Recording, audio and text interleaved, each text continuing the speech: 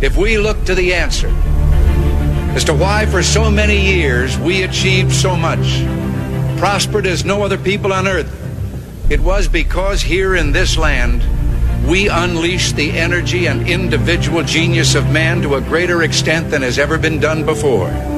Those who say that we're in a time when there are no heroes, they just don't know where to look. The sloping hills of Arlington National Cemetery, with its row upon row of simple white markers bearing crosses or stars of David, they add up to only a tiny fraction of the price that has been paid for our freedom. As for the enemies of freedom, those who are potential adversaries, they will be reminded that peace is the highest aspiration of the American people. We will negotiate for it, sacrifice for it. We will not surrender for it now or ever. We are Americans.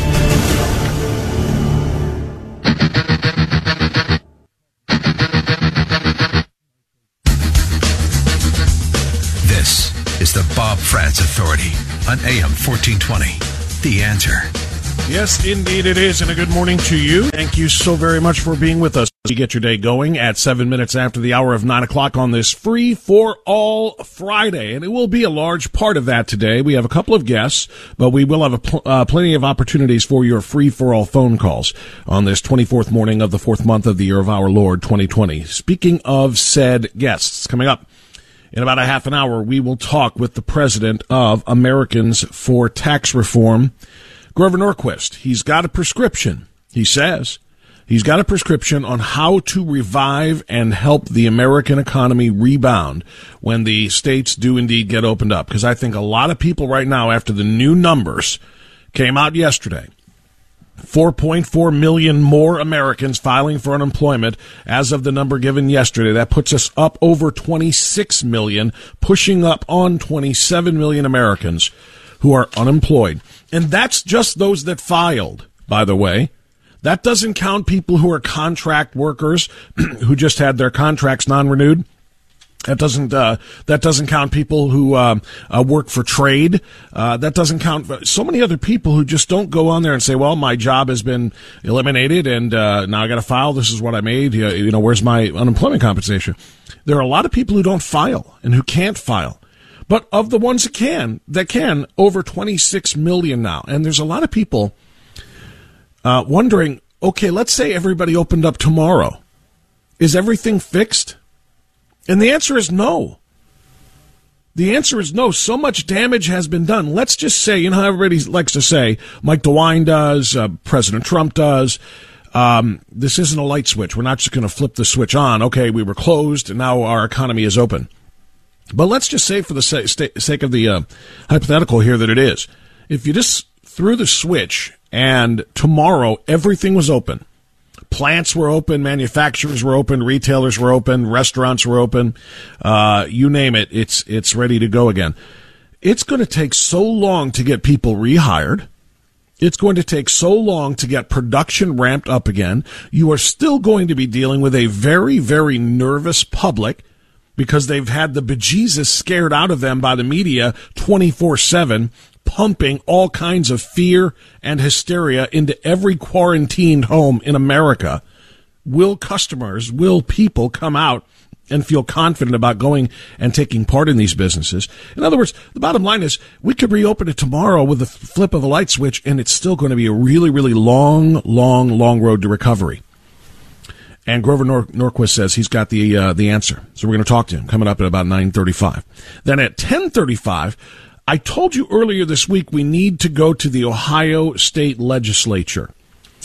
And some of them in the General Assembly are ready and willing to go when it comes to pushing the envelope and perhaps trying to force Governor Mike DeWine to speed up the process of the phased reopening that it sounds like each and every day that he speaks is becoming less and less phased.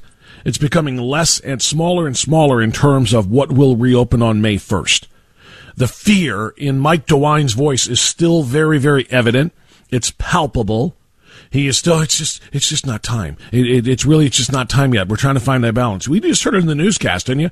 Do me a favor, Marcy, pull that Mike DeWine clip that was in the newscast. It's just not time yet. It's really just not time yet. He is terrified, which is why he is relying on Dr. Labcoat to make all of the decisions. And then he can say, well, she made the decisions / we made the decisions from the point of view of science and medicine. And so, this is what we had to do. But the real truth of the matter is somebody needs to light a fire under Mike DeWine's butt. Maybe that person or persons are in the legislature, like Bill Seitz, who will join us coming up at 10:35. And I'm going to discuss the pressure that state representatives can put on the governor with him. Maybe the person to light the fire under the behind of Mike DeWine is you. And maybe you need to join a massive protest movement tomorrow at 1 p.m. at the State House in Columbus. Maybe you need to be a part of that.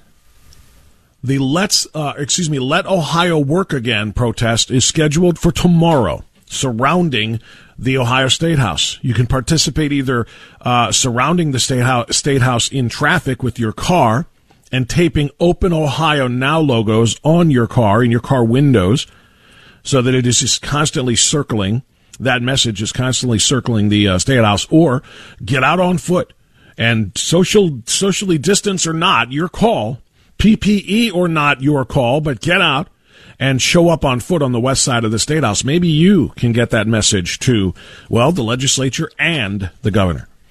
So we're going to talk to Bill Seitz about that coming up. Not the protest particularly, but about what pressure they can do. Because word is, from some sources, that things are getting a little bit contentious in Columbus. That there are state representatives who are reaching out to and shouting out to Mike DeWine that he's got to stop this dog and pony show with Amy Acton every day and get this state back to work. There will never be a quote-unquote right time unless he plans literally to keep this garbage lockdown in place until a vaccine is prepared. And again, that's a whole other story as to whether or not the answer is a vaccine and whether or not people will want to take the vaccine. I won't address that part of it, but my point is, if that's what he's waiting for, that's 18 months off. This cannot happen. So when will be the, quote, right time? Any time that people are put back out into the public without restrictions, but just with encouragement to practice good, safe, hygienic habits and to make sure that you are not sneezing on other people, that you are, sneezing into your shirt or your elbow and coughing into all these things that are just common sense, right? Anytime, whether it's tomorrow or 4 months from now or 6 months from now or 10 months from now, anytime you're going to send people back out there, there's probably going to be an opportunity for a spike. Probably. So if that's the case, then why continue to hold the economy hostage for the inevitable? Inevitable. Governor DeWine, look it up. It can't be stopped. Inevitability means that it is something that is going to happen and there's no amount of obstruction or no efforts of prevention that can stop it. If it is inevitable, which it is, then why hold the economy hostage? Especially now that we know with almost certainty that this virus is far, far, far, far, far, settled in for a second here, I have to do this a few more times, far, far, far, far, far, far, far less lethal than we were told it was going to be, thanks to the antibody testing that has been done on a wide-scale basis in New York. Far, far, far. I want to get the exact number right in there. There's just no other way to say this. We have been told about the models. We have been told about the death rate, what the mortality rate. Don't say this is like the flu. This is going to be far, far more fatal than the flu. Don't say that it has the same mortality rate as the seasonal influenza. Well, you're right. We probably shouldn't have said that because it appears that perhaps it actually has a lower mortality rate than influenza. the same influenza that we did not lock down the nation over. Governor Andrew Cuomo, who was a feature of my opening monologue yesterday because of his insanity and his announcement that the virus is death. The virus is death. The virus is death. Death. He, even though, by the way, his brother Chris Cuomo got the virus and stayed in his basement and rode the unicycle and worked out for 2 weeks and then came out saying, "Oh boy, that was tough." He didn't die, but Andrew Cuomo's back in the news because it is Cuomo's announcement yesterday that really shines a spotlight on all of the misinformation that we have been given. Cuomo announced yesterday that widespread antibody testing in New York State for 4 days was already demonstrating that the virus spreads a lot faster and a lot more widespread than people realized. And because of that, its mortality rate was even lower than they were advertising. You follow what I'm saying here? We were told that in New York State, the fatality rate, the mortality rate of those who contracted confirmed cases of COVID-19 was around 7.4%. But that was based only on the number of confirmed positive COVID cases. With a population in New York State of around 19.5 million people, the findings, the antibody testing done of 3,000, which is a huge sample size of 3,000, shows that 13.9% of them had the antibodies in their systems, meaning they had already contracted the virus, and many of them had no clue. No clue. Because the symptoms are invisible for many, super mild for others, no more than a flu-like recovery for others, and then becomes serious, more serious for obviously a select few, most of them in the very, very high vulnerability range. But finding out that with a population of 19.5 million, that over 2.7 million New Yorkers have had the virus based on the sampling trial or sampling of 3,000 people tested for antibodies. Over 2.7 million New Yorkers have had the virus and recovered. And guess what that means? The mortality rate of 7.4% actually drops to about 0.5%. Which is much closer to seasonal influenza and is better than some seasons of influenza and right on par with others. The death rate in New York State is not 7.4%, it's 0.5%. Or if you were, because, we're rounding here, some of them are actually saying 0.75%. But again, 0.5 to 0.75 is right in keeping with the seasonal influenza rate. As a matter of fact, the recently ended influenza season, numbers from the CDC indicate possibly 56 million cases of flu, 740,000 hospitalizations, and 62,000 deaths. Under the current count from Johns Hopkins dashboard in this 5-month stretch, COVID-19 has racked up 845,000 confirmed cases, 122,000 hospitalizations, and 46,972 deaths. In other words, we shut down the United States economy. Here in our state, we shut down the Ohio economy for no good reason. None. And I'm waiting for Dr. Labcoat to address these numbers. And you can say, well, that was the New York antibodies test. Well, it doesn't mean it's going to be the same thing here in Ohio. Really? How do you figure? We are told that the COVID-19 Chinese Wuhan coronavirus doesn't observe state lines. It doesn't observe national borders. It goes everywhere. Everywhere, right? Hold on to that music for a minute. We are told that it doesn't observe state lines, and it can't be stopped from going anywhere. What about the human models? What about the human carriers? Are humans in Ohio different than humans in New York? I think not. I think the human body is the human body. I think the human ability to be infected, rather, is going to change only on what the doctors have said, age and vulnerability traits like comorbidity, pre-existing health compromised situations.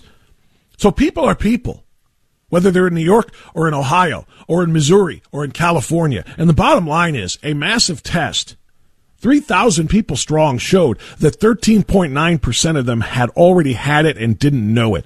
And that means the mortality rate is next to nothing, at least in terms of comparison to, like I said, the flu and other diseases and viruses that are dealt with on a regular basis.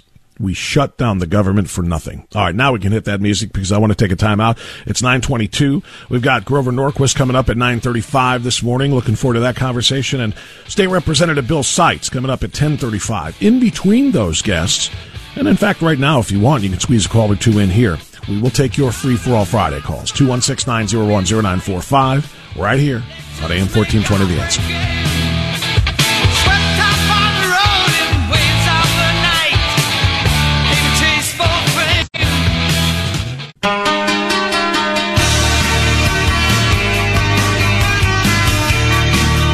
9:26, yes, indeed. This is what we need right here. A little more of the cure. Especially because, how does Derek say it? It's Friday and I'm in gloves. Something like that.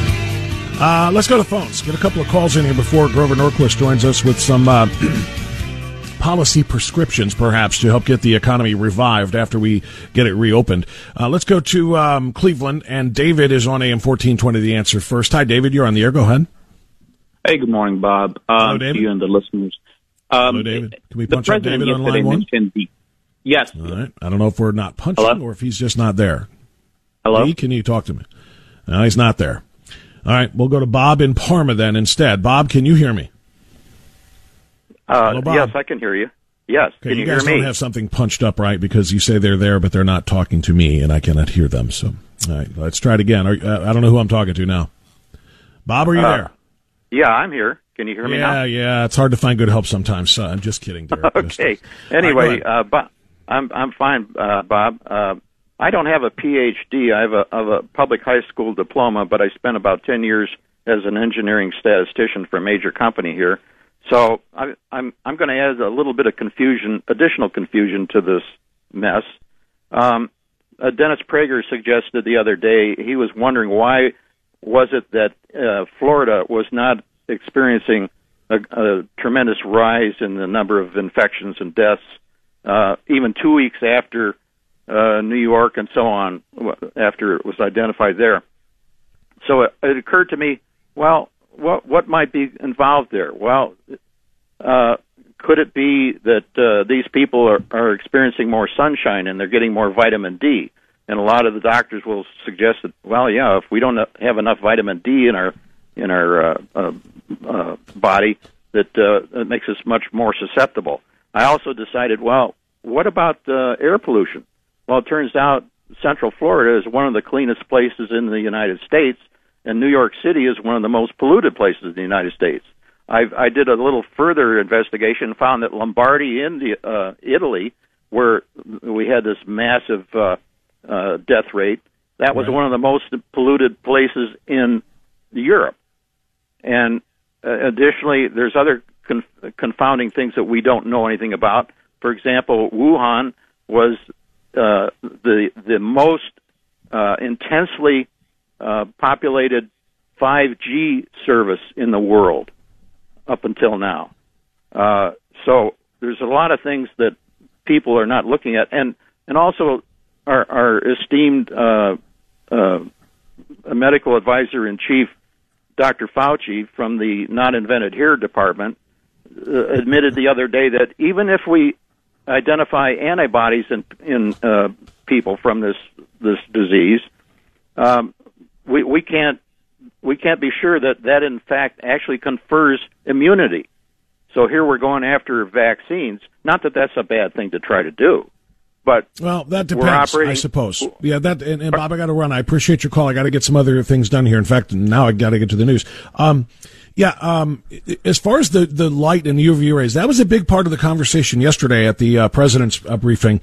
And I was watching Dr. Oz this morning as well, who was talking about the studies on that. And the belief is not just sunlight, but high humidity does play a big role in killing the virus. Now, that's not to say summertime comes, hey, we're all in the clear again, but there is a factor there. And you can look at some of the other countries in warmer climates, or even look at some of our southern states, and you can see, some variations of that. But they are gaining and learning more and more about what kills it and what spreads it much more. And some of the things you're talking about with vitamin D and sunshine and high humidity and other things like that certainly are what they're looking into, or among the other things they're looking into. I'm not going to address the vaccine issue right now. There's a lot of time that is between now and 18 months that it's going to take to make one, that we will discuss that. All right, 9:30 news time. Coming up, Grover Norquist on AM 1420, The Answer. Let me tell you how it will be.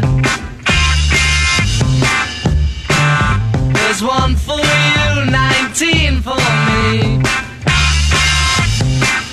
Yeah, here it comes. The tax man. The tax man does indeed cometh. You know who the tax man is. The preeminent tax reformer, I think, in America today is Grover Norquist. He is the president of Americans for Tax Reform, and he's got an answer to questions that haven't even been asked yet, such as how, not when, but how are we going to recover economically? Grover Norquist, thanks for the time this morning here on AM 1420, The Answer. How are you? I am doing well. Good to be with you. We're all about when. We're all about when. And everybody says, well, there's no light switch. We can't just flip the economy open and say, okay, now everything's back going again. Everybody's talking about a phased reopening of the states, whether it be governors or the president with guidance as himself. So everybody's talking about when. Some are starting right now. Some are starting on May 1st. Some not until June. But the question really that isn't being asked is how. You can't just say, okay, we're back to business, and all of a sudden everybody is rehired. All of a sudden businesses are back in the black. As a matter of fact, some of those businesses will never come back. So, Grover, we're all trying to figure out what can be done to revive the economy. Not when, but what and how. And you've got a couple of ideas. Certainly. First of all, do no harm, okay? What Nancy Pelosi wanted to do in response to the virus was to change labor law to make it impossible for people to be independent contractors. Talk about taking a whole section of closing down Uber and Lyft and any number of businesses. More than 10 million Americans would be out of luck. So don't do those sorts of things. Don't do permanent tax increases. We've got a temporary crisis. The only thing wrong with here is there was a surge of the coronavirus that people expected. We flattened the curve. We never found in any city that we didn't have enough ventilators and equipment to take care of it. No, unlike Italy, where people died because 3 people showed up and there was only one ventilator a respirator that could keep them alive, and 2 people had to just be turned down. That hasn't happened here. The whole point of bending the curve down was don't hit that point where you can't save people who can be saved, okay? It's a virus. It's fatal for some people. It need not be fatal for most people, and you don't want anyone to lose their life who could have made it with help. We did that. That's already done. We've actually passed that point. We have more of the equipment that you need to do this than will be needed for quite some time. And so we're now in a position where a whole bunch of people are going to get it, and 99% of them will largely be fine. There's a small percentage where this can will be fatal because they have other challenges. But absolutely healthy people are not passing away from this. But we need to don't raise taxes, which will be with us for 100 years, slowing economic growth. The Spanish-American War tax put in to fund the Spanish-American War in 1898, 120 years ago. That lasted 100 years. The Johnstown That's incredible. Flood I never knew tax. that. Yeah. That was you saw that on the very bottom of your phone bill, the 3% FET, federal excise tax, put in to pay for the Spanish-American War because only rich people made long-distance phone calls. The phone cost $4,000 back then. So this was a tax on rich people. It was a tax a temporary tax because wars don't last forever, we hope. Right. And it was an emergency because there's a war. All the reasons they give you why they want to raise taxes, it's emergency, don't ask questions. It's temporary, don't ask questions. It's only on rich people, why do you care? Okay? Within a few dozen years, everyone in the country had a phone. And everybody was paying the tax, and it lasted about 100 years. It took the phone companies to go to court to kill it. The Congress never actually voted to get rid of it. Wow. They liked the money. So don't do permanent damage. Changes in labor law. The trial lawyers are going to come in and try and walk away with a lot of money. If somebody visited your house and X number of days later, they may have come down with it. They can sue you. And then your homeowner insurance will have to cover it. But by the way, the next time you re-up your homeowner insurance, how expensive is it going to be? It's not free for you. Yeah, you may dodge the bullet of getting hit with a $100,000 settlement or something, but you will be paying thousands of dollars more. The trial lawyers have already laid out their plans to get rich off of this. There are some ways that this administration is trying to get Health and Human Services to reduce the damage. They made it less likely they can sue people who invent vaccines. If you're going to invent a vaccine which cures a disease or prevents it, and, 1 in a million people can be hurt by it, well, if you're giving everybody a vaccine, that's not no people. That's several people. It's maybe a couple hundred people. And then they take those people and sue and raise the cost of all vaccines in the future. It's one of the reasons vaccines take so long to get done, because the trial lawyers will sue unless Right. you've jumped through every single hoop you could possibly do, and people die while we wait to do it, trying to avoid the trial lawyer tax on that one. Grover, let me jump in and go back. Yeah. Let me go just to the part about not raising taxes, and even if you call it temporary. The temptation is going to be great, though, right? Of every legislator at the state and federal levels to do that, because local and state taxes are drying up because nobody's working. These are income taxes that are not being collected now, and so they're going to be like, oh, how do we fund the government? How do we fund our infrastructure? How do we fund our law enforcement? How do we fund all of the essential services if we literally have one? What are we up to now? 26 million people unemployed that filed in the last 4 weeks. That doesn't count contractors and others who aren't going to file. So what are they going to do if they look at the revenues that are coming in and it cannot possibly meet the budget expectations? What do they do? The temptation is going to be to raise the taxes on those who are paying them until more people start paying them. It absolutely will be. It is what the Democrats are preparing for state by state, and the answer needs to be, let's rein in spending.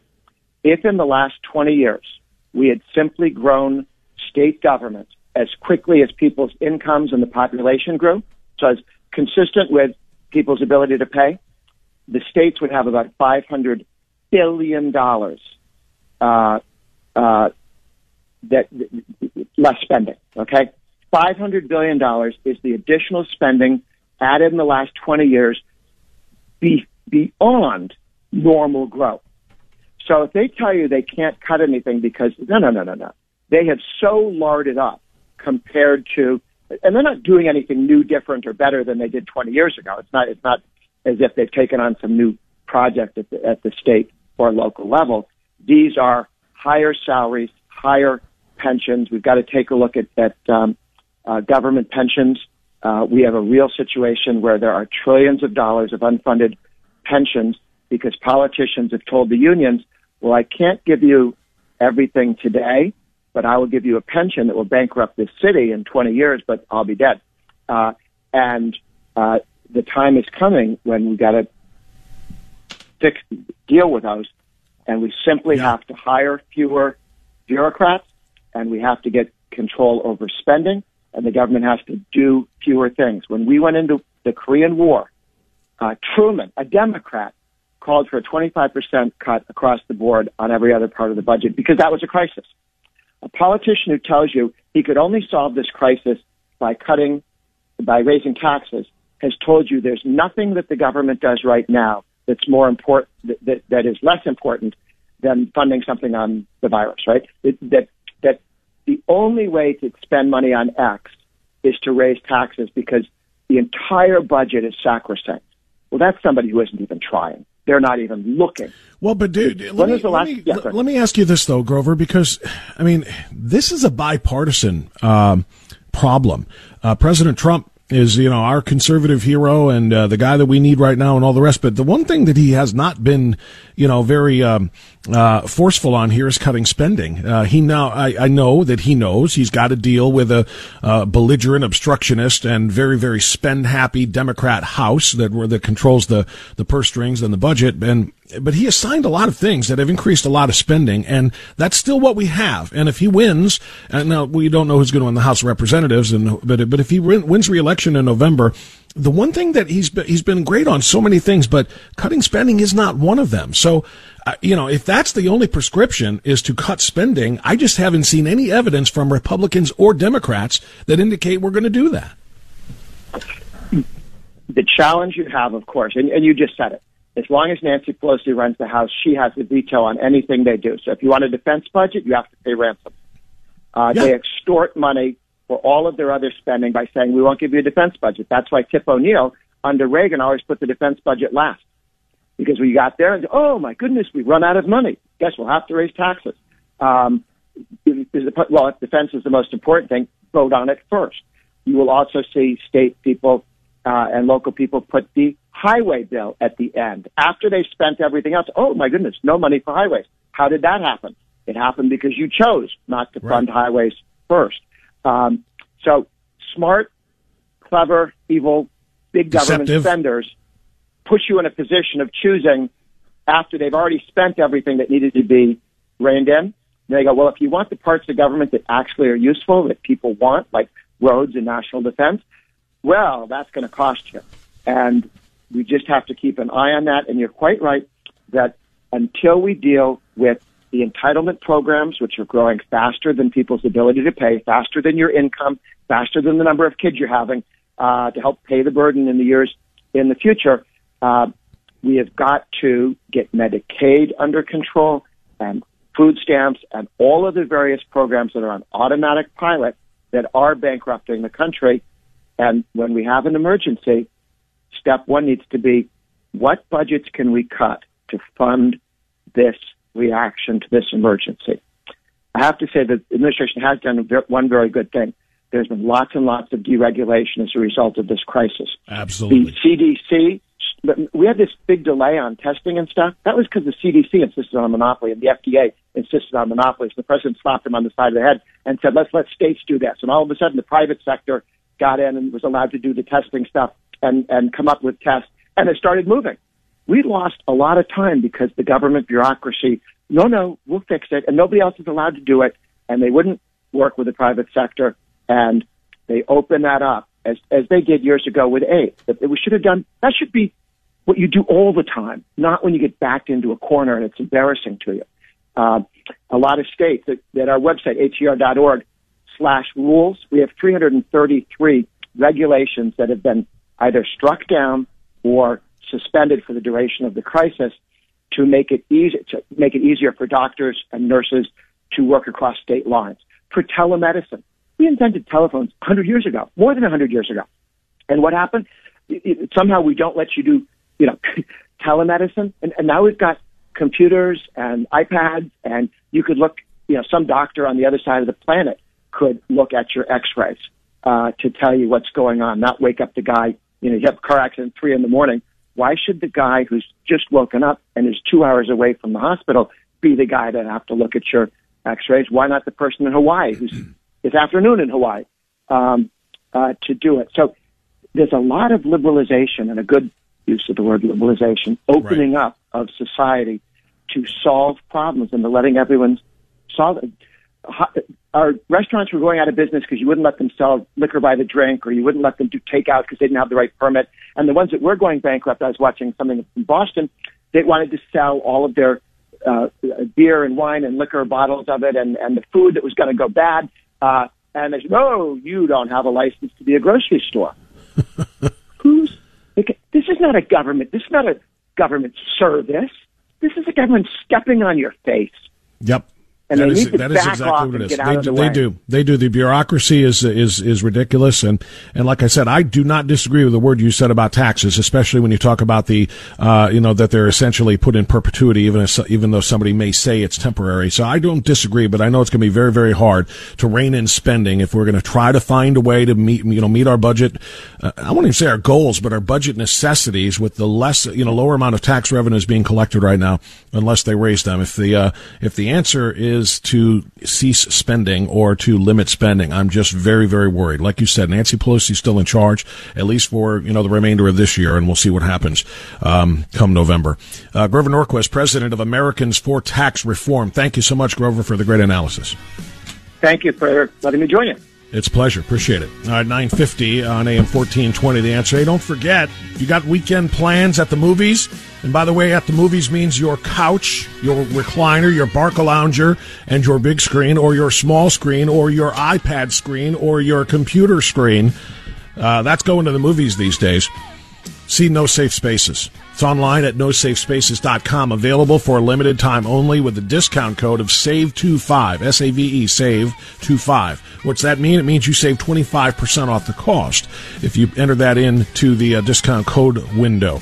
No Safe Spaces, the #1 political documentary of 2019. Dennis Prager and Adam Carolla teamed up to put together an amazing look at free speech in America and how it is just under attack from the progressive left. No matter what you say, if they don't like it, the radical left will get you. They'll shut you down on social media, at your school, at your church, at your work. Doesn't matter what it is, they will shut you down. No Safe Spaces.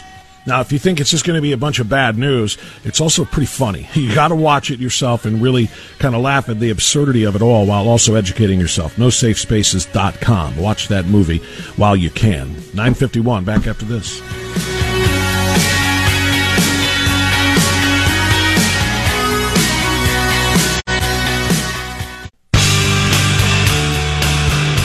All right, 9:56. Short segment here, but I can get a call or two in.